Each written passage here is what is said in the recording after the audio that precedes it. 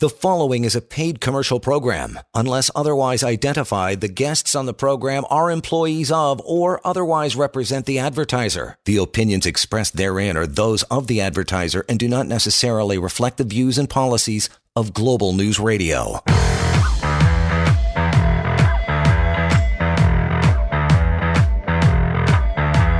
This is the Employment Law Show on Global News Radio.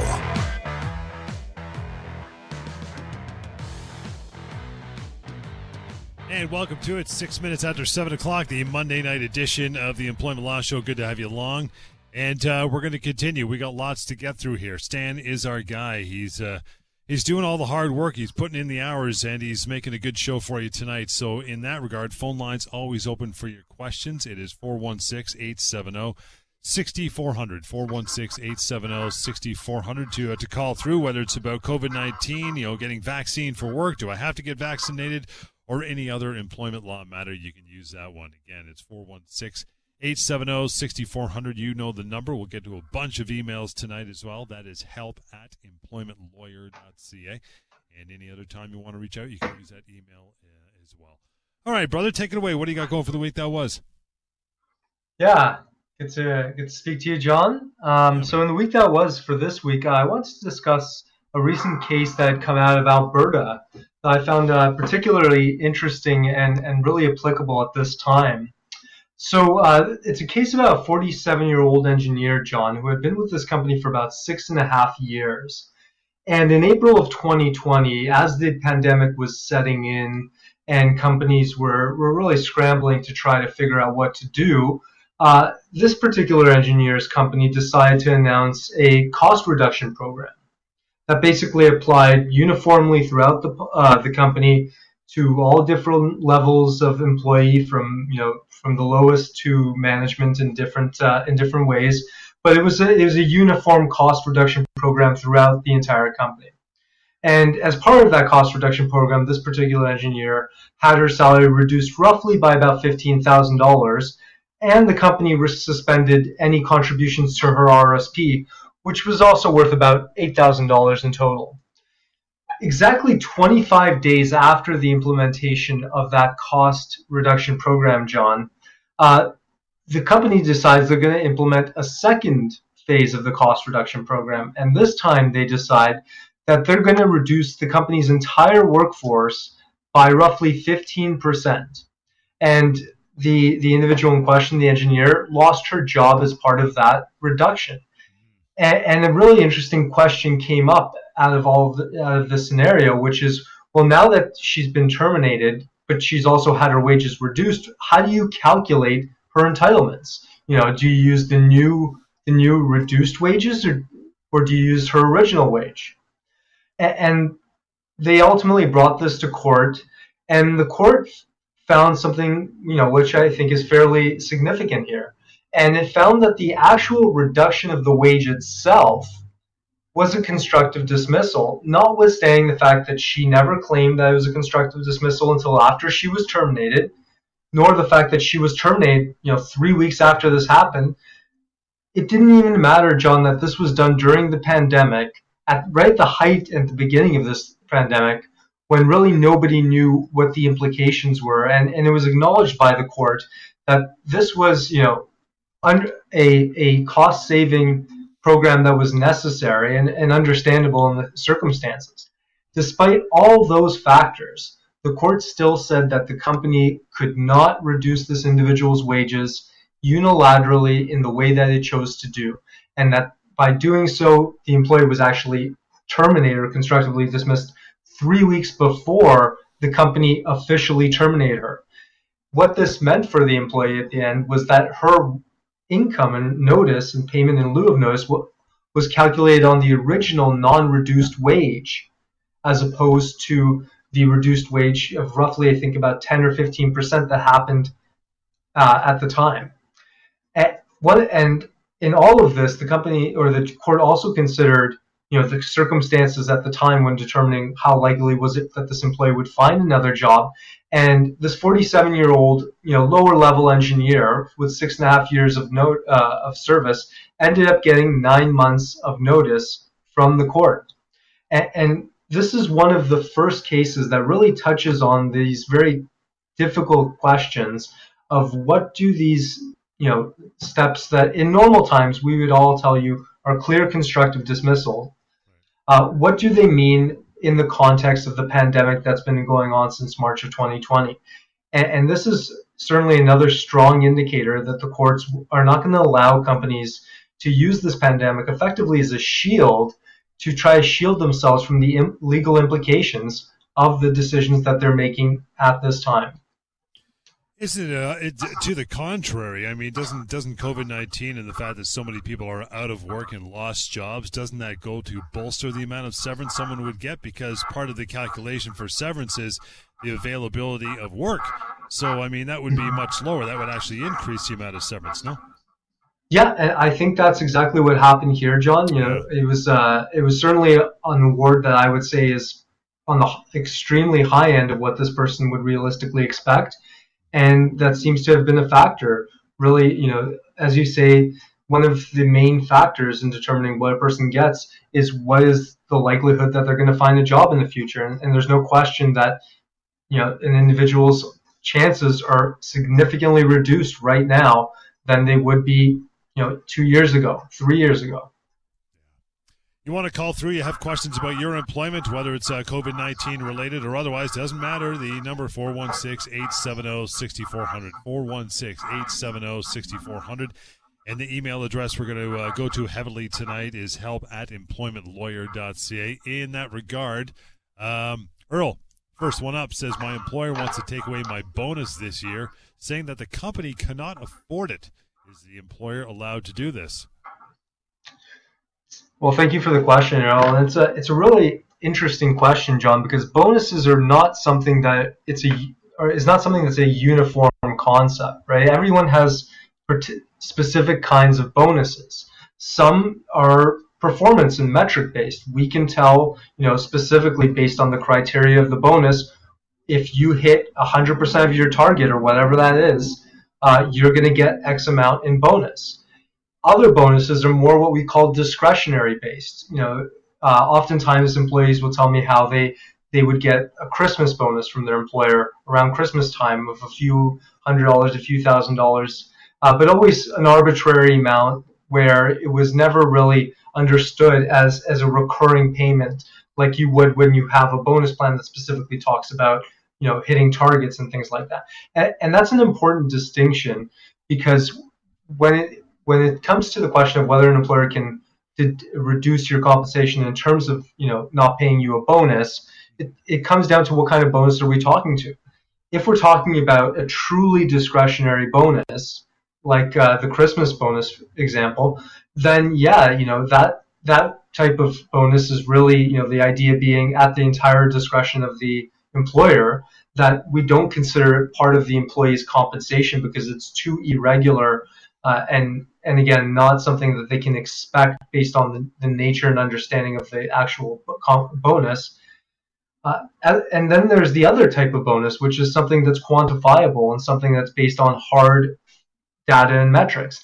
And that type of bonus, you can't take that away just because the company cannot afford to pay it. Ultimately, if the individual hits their metrics, then they've done what they've promised or effectively been attempting to do under the contract, and they've met the trigger point for getting their bonus. So if you don't want to give that person their bonus despite them hitting their targets, then that's essentially a repudiation of the employment contract, and that would be a constructive dismissal. It's interesting. You mentioned the Christmas bonus, and I thought that's a great example. What if this individual or whoever has been receiving this Christmas bonus for the last 10 years? Like clockwork, the week before Christmas, they get their bonus, and then this year the company says, no, we're not giving it out this year. It's like Christmas vacation. I mean, do they have any recourse there, or is that still totally discretionary? No, a discretionary bonus, if it becomes something that happens every year, the amount is set or certainly understandable, and the employee starts to expect it, and it's almost understood or unspoken expectation between the employer and the employee that this is now part of their compensation, that they should expect to get this bonus every year, then the courts will look at that and say, well, that's no longer really discretionary. now the employment agreement around this particular bonus has changed, and since both parties had some unspoken understanding that this was payable every year, that forms part of the compensation and can now be used to claim constructive dismissal if it's not paid.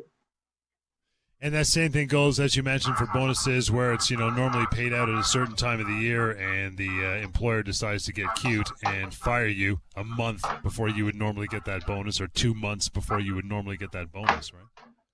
Yeah, absolutely. Like the case law around this is fairly recent as well, and it goes all the way to the Supreme Court with a recent decision, and it's abundantly clear. I mean, the courts have obviously seen through a number of examples how employers have abused this program and this type of discretionary power, and they've said that unless you have language that's almost impossible to draft, in my opinion, because I still think we're all unsure how to really write bonus language that meets the court's stringent test, then you can't get away with just terminating a person and saying, oh, you don't get the bonus because you weren't actively employed at the time of the payout, or you weren't here at the time of the payout. That language isn't going to save a company from having to pay that bonus out, even if they terminate the employee, a month or two prior. Really, it's a question of, does the bonus payout fall within the notice period that this employee is entitled to? Because during that notice period, John, you're still considered, on paper in some way to be an employee of the company, and you have the same rights that you would have as any other employee of the company, despite not being there. All right, good stuff. We'll get to our first break. It's a nice table we have set in that regard. Welcome to it. You want to call through, ask a question about your employment, possibly for yourself or a colleague. Maybe it's COVID-19 related, maybe vaccine related, whatever. Bring it on. 416-870-6400. 416-870-6400. And that email address we're using all night long, help@employmentlawyer.ca. We'll continue. Employment Law Show, Monday Night Edition, Global News Radio.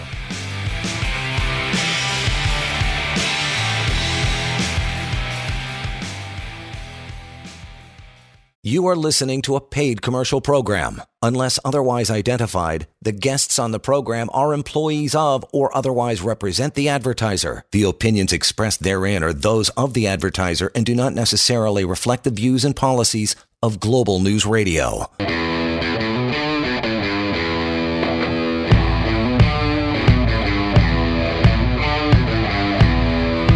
Welcome back to the Employment Law Show on Global News Radio.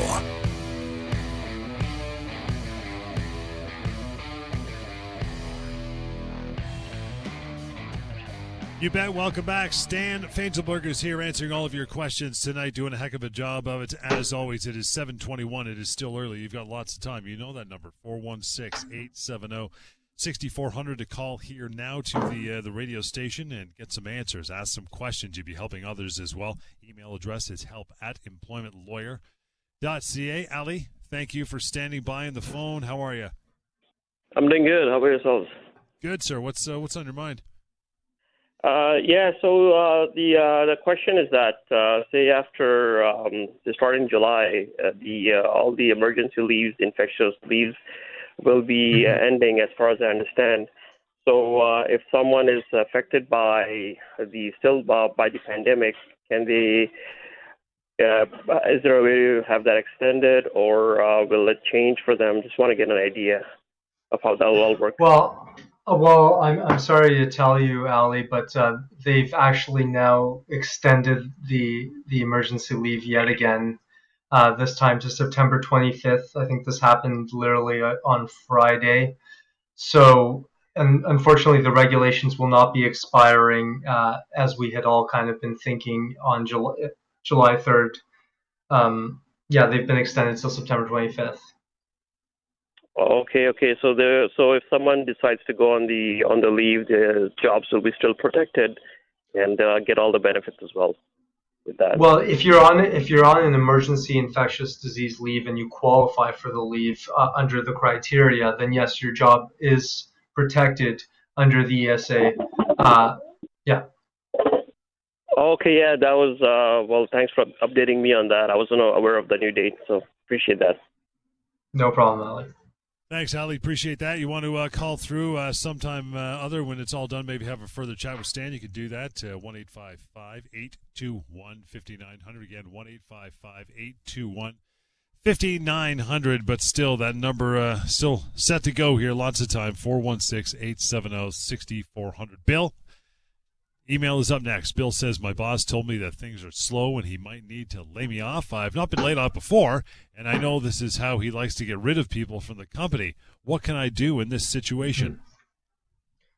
Well, I mean, there's certainly a lot you can do, Bill, and most importantly is to not accept the situation as is. Your boss ultimately cannot lay you off unless you have a contract which says that the company can lay you off, or unless you've been laid off before and you've effectively given the company the authority to do so. If that neither of those situations, then that's a constructive dismissal. Again, it's the most fundamental aspect of the employment relationship, that your employer provides you with work and you get paid for that work. And when one of those two conditions stops, or if both stop at the same time, that's a breach of your employment contract and allows you to be compensated severance.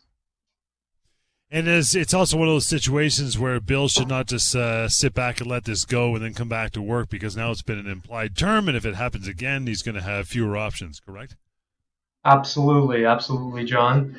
Just like many other conditions in an employment agreement, there's implied terms that can be part of that agreement. In the example you're giving, if you've been laid off and you've come back to work and therefore you've given the company that authority to lay you off, well, then they can do it again because now it's part of the contract. Another example that I often see is, from the other side, where the employee does something wrong in their work, or some sort of insubordination, and the employee doesn't take any action, or the employer doesn't take any action against the employee or by issuing a warning or something like that. Well, you've effectively condoned that behavior. You've told that employee that that's not actionable or disciplinable offense, and you can't discipline them for that offense in the future if you've condoned it before. 416-870-6400. That is the number to call through. Ask your questions. Get some clarity. Lang is next on the email front here. Says, my boss is saying I have to take a vacation by the end of the year, but I would prefer to carry over my vacation to next year or be paid out for it instead. Can my boss tell me when I have to take my vacation? The short answer, Lang, is that your boss absolutely can tell you when to take the vacation.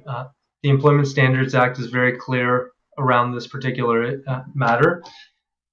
The employer is ultimately the one that gets to approve or dictate when an employee can take their vacation. Now, an employer does have to let an employee take their vacation sometime within the year, but for certain planning reasons, the employer is the one who ultimately gets to decide when that happens, obviously in conjunction with the employee, but they're the ones who ultimately approve it. 416-870-6400, the number to call through here now. Any other time, by the way, you want some information even before calling Stan and his team, pocketemploymentlawyer.ca. There is tons of information about all the things we talk about here on the show. And wrapped up into that as well is the severance pay calculator. That's a nice tool. Like literally hundreds of thousands of people have used that. It takes about 30 seconds, discovered what their severance should and could be if they decide to pursue it and not give their soon-to-be former employer a break. Again, pocketemploymentlawyer.ca. Jane says, hey, Stan, I confronted my manager about a discrepancy in my pay, and they told me that I am wrong and don't know what I am talking about. What can I do about this? Well, if your employer is not going to act honestly with you and try to figure this out in good faith, you do have, a venue where you can go and have this adjudicated by someone who's not your employer, frankly. And the Ministry of Labor has a department that you can file what's called a wage complaint with that department, and they'll ultimately, hear your story, hear you out, see what evidence you have. They'll take that to the employer and actually tell them to provide a rebuttal, not just tell them they're wrong, but actually try to explain why the employee in this instance may or may not be wrong. And based on each side's evidence, based on each side's testimony, that Ministry of Labor officer is going to make a decision, and if they agree with you, Jane, then you're going to get an order that says your employer owes you that money. Yeah, it's interesting. Again, if you want to reach out any time to Stan, you should do this. And we always remind you that matters like that, or fine, or overtime you're missing, et cetera, those are well and good to reach out to the Ministry of Labor. But when it comes to a severance question, reminder: a severance question, do not go there. Do not file a claim. Go to Stan first. Call the number, or it could get a lot worse. Absolutely. Yeah, because that's they can't help you in that regard. Once you file a claim with them, you can't turn back, and then you can't seek out Stan's help. So that's never a good thing. So always go down that route for sure. Roman is next up. Email address help@employmentlawyer.ca. I am about to start a job with a competitor of my old employer. My contract with the old employer had a non-compete clause that said I could not work for a competitor in Ontario for 2 years after my termination. How worried should I be about this clause? Well, John, I think there's really two ways to answer this question. There's the legal way, and then there's the practical, realistic way. And what I mean is that from a legal perspective, based on what Roman's saying, that non-compete, that contract is very, very, very likely to be unenforceable. 2 years is an extremely long time for a contract, your former employer, to effectively tell you you can't work in your industry. And the courts have been pretty clear in saying that anything approaching that period of time is not going to be upheld by them and not going to be enforced. So that's the legal answer. From the practical, realistic perspective, the question is, the real answer is, how likely is your employer to do something about it? Right. Because whether you like it or not, you agreed to that clause. That's now in a contract that you signed. And if you have an employer who's particularly vindictive, or who really didn't like you for whatever reason, they can take legal action against you and file a claim. And now, even if that claim has very little merit, even if that clause is not going to be upheld in court, Roman's going to have to go and get a lawyer to fight that claim. And that's the real fear, I would say, to employees listening here when it comes to non-competes. It's not so much worrying about whether it's going to be enforceable, because really non-competes are meant for the highest levels of management of the executive branch, of certain niche specialties who have really confidential proprietary information that, if released to a competitor or in the public, could really hurt the company. That's what the non-compete is there for, to protect against.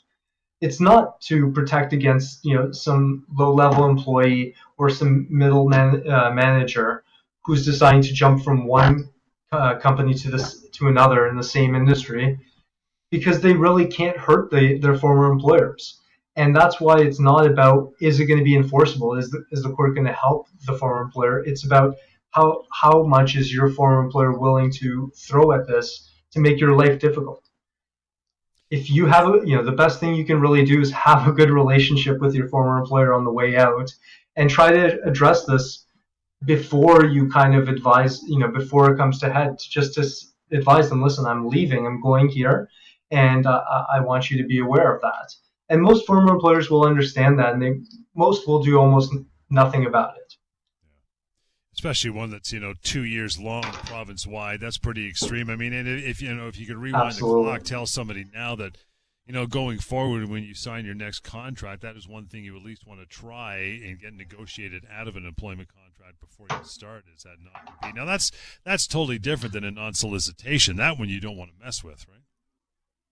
Yeah. Well, a non-compete. I mean, I'm always of two minds when it comes to thinking about negotiating on the non-compete, because on the one hand, I see a 2-year non-compete and I tell any client that I have, well, that's not enforceable. You don't have to worry about that. Right. But if you start negotiating and all of a sudden convert that from 2 years to 3 months, well, that might be enforceable. Now you might have actually created a clause where your employer has the ability to keep you out of the workforce. Yeah, it's interesting. But again, the non-solicitation over that one, that's different, isn't it? Yes, absolutely.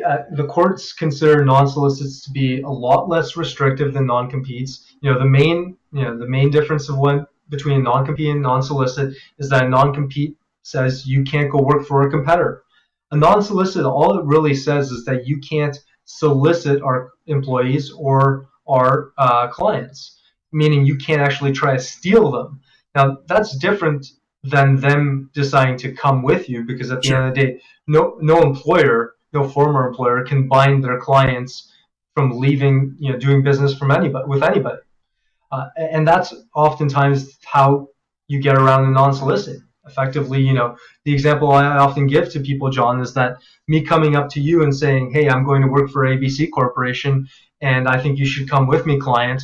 Well, that's very clearly solicitation, and that's a breach of the clause. But if I come up to you, John, and say, hey, I'm going to work for ABC Corporation, and you turn around and say, well, Stan, tell me about it. Is there any opportunities there, or for myself or for my company? Well, that's you, asking me for information, not me soliciting you, and you making your own choices in the marketplace. Want to reach out, 416-870-6400. That's the call through tonight on the remainder of this show. You still got some time, so that's the number, 416-870-6400. Back to another email, help@employmentlawyer.ca. Lily says, I'm a salary employee but regularly work 48 hours a week. My employer keeps telling me I'm not entitled to any overtime, but I read that employees get overtime after 44 hours a week. Are salaried employees also entitled to overtime? Great question. Yeah. So when it comes to overtime, the distinguishment isn't about whether you're a salaried employee or an hourly employee or a commission-based employee or a piecemeal worker. It's not about the way you get paid. There are certain exceptions when it comes to overtime. There are very few. The main ones are if you're an IT professional or if you're a manager. If you fall into one of those exceptions, and even with the manager, it's a manager doing managerial work, or at least doing non-managerial work that's irregular. If you fall into one of those exceptions, then unfortunately you don't get overtime. Everybody else, generally speaking, will be entitled to overtime after 44 hours. Again, whether you're hourly or whether you're salary. Salary is really just a way of taking your hourly rate and multiplying it by 8 hours a day, 5 days a week, 52 weeks a year, and you get your hourly rate extrapolated to be an annual number. That's all. That's the only distinguishment, really. And in fact, when you see a lot of salary people's pay stubs, there's an hourly rate listed right there in the pay stub to show that you are, in fact, no different than an hourly employee. It's a good call. That's a good call. Again, help@employmentlawyer.ca is where you want to reach out through email. That's what we're using tonight for the show. And Rishma is up next, says, I was just terminated from the company because of a post I made on my personal Facebook account. The post had nothing to do with my work or company, and I don't understand how they can terminate me for this. Is it legal? Without knowing exactly what the post was or how she was terminated, John, it's difficult to say exactly. But if we're presuming that she was terminated without cause, the company saw the post and said, we don't want to have this associated with our brand, and they paid her out her severance, a fair severance as she's entitled, because she went and looked at the severance pay calculator and it came to the exact number that her employer was giving her. Then, there's unfortunately nothing you can do about that, Rishma. And this is just another example of the ways that I think employees have to be very mindful of their presence online. Because even if you're acting in your personal capacity, there is no hiding online. Your name is associated with your company, often because of LinkedIn. Everyone's got their LinkedIn profiles done now that show exactly where they're working. And, your comment on Facebook, it doesn't take very long to go from your Facebook account to seeing your LinkedIn account to seeing who your employer is to potentially taking action against your employer because of something you did. And rightly or wrongly, fairly or not, that's the internet age that we're living in right now, and people have to be mindful of that. Yeah, I mean, it's they always say you should be careful what you put on social regardless, but I mean, if there's ever a situation where they can let you go for cause in that regard and not have to pay you severance, I mean, they can let you go if they don't like what you wrote. As you said, full severance, full pop, what you're supposed to get, adios. But what's the criteria if they want to let you go for cause when it comes to posting on social media? Well, I think it would have to the post itself would have to either be so offensive that like if you were effectively advocating terrorism or hate crimes or something like that, the company can say that that's just so intolerable that you're creating a hostile work environment, even outside the work, outside the work environment itself. People are bringing that in. They notice it, they recognize it, and that type of behavior, no matter where, can't be justified. Or potentially, if you're saying things about your employer directly, if you're saying things about your employer, then of course you can be held liable for those by your employer. And if you're saying things they don't like, and especially if they're false or blasphemous, then yeah, you could be fired for those as well. And one other, I guess, example I can think of is if you are a particularly high-level employee, such that really, your brand and name is so intertwined with the company itself. One example I think of, when discussing this is the former CEO of Papa John's, where I think on some sort of on a teleconference for the company, he made use of some language which I think was ultimately very offensive, and he was forced to resign by the board because of what he said. And again, because of just the simple association of Papa John, the individual, with Papa John, the brand and pizza company. Wow, no kidding. Robert, you're up next. Appreciate you reaching out. Help at employmentlawyer.ca. Short one says, how much notice do I have to give my employer if I want to resign? Well, the short answer is, it's either nothing or it's whatever your contract says. If you don't have a contract and it doesn't say how much notice you have to give them, there is no legal requirement under the ESA to give notice for a resignation. But you want to be a cool cat, not burn any bridges. I mean, most people, standard they give a couple of weeks generally if they can, right? I mean, definitely, from a purely relationship perspective, you don't want to just leave your employer in the lurch. It's a two-way street ultimately. You were there for a reason, presumably.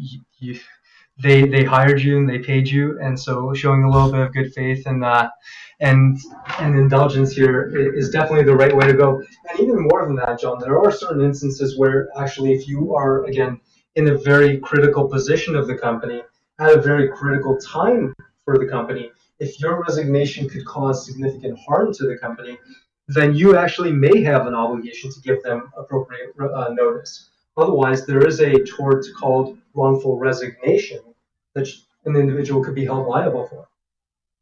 416-870-6400. You got a few minutes to go. If you want to reach out and ask Stan a question, that would be no problem.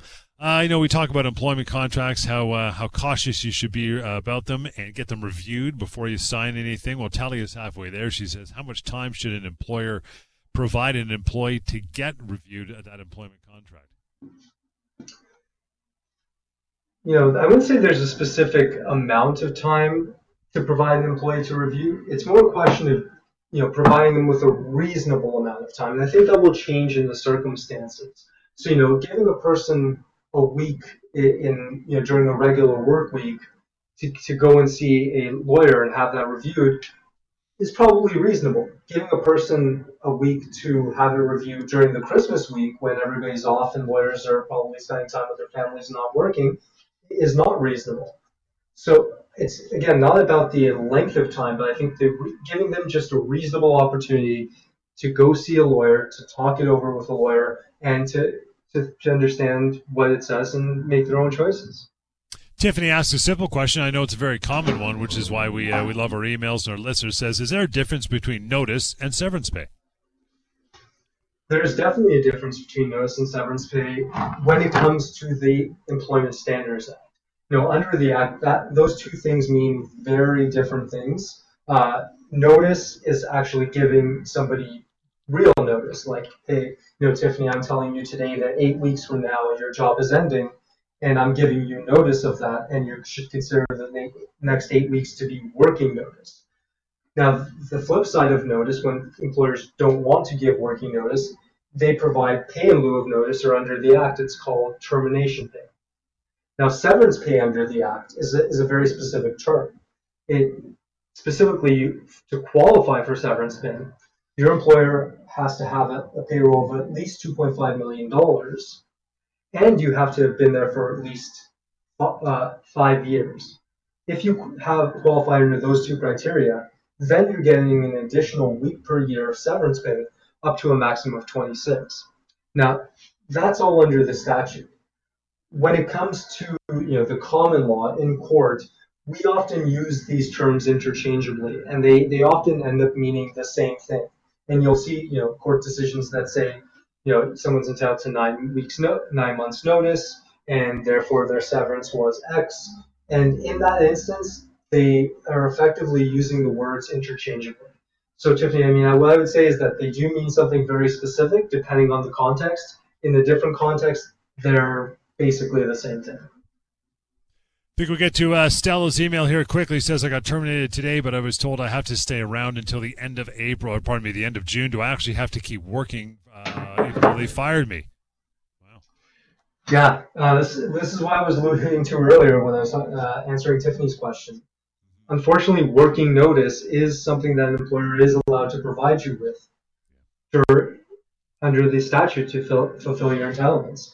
And that sounds like what's happening here to you, Stella. And I'm sorry to tell you this, but you do actually have to keep working and work out that period. If you don't, then you could be considered to have resigned and may not be entitled to anything further after that period is done. And that email is the way we're going to wrap this sucker up for another night. Thank you so much. If you took some time just to type it out and send it to us. If we didn't answer it, Stan and his team will get to more. The email address moving forward, always help@employmentlawyer.ca. The phone number, 1-855-821-59 to reach out. And, of course, the website, pocketemploymentlawyer.ca. We will reconvene on Wednesday evening at close to 7 o'clock. Thanks for hanging out. Don't go anywhere. On point, Alex Pearson is coming right back. This is Global News Radio.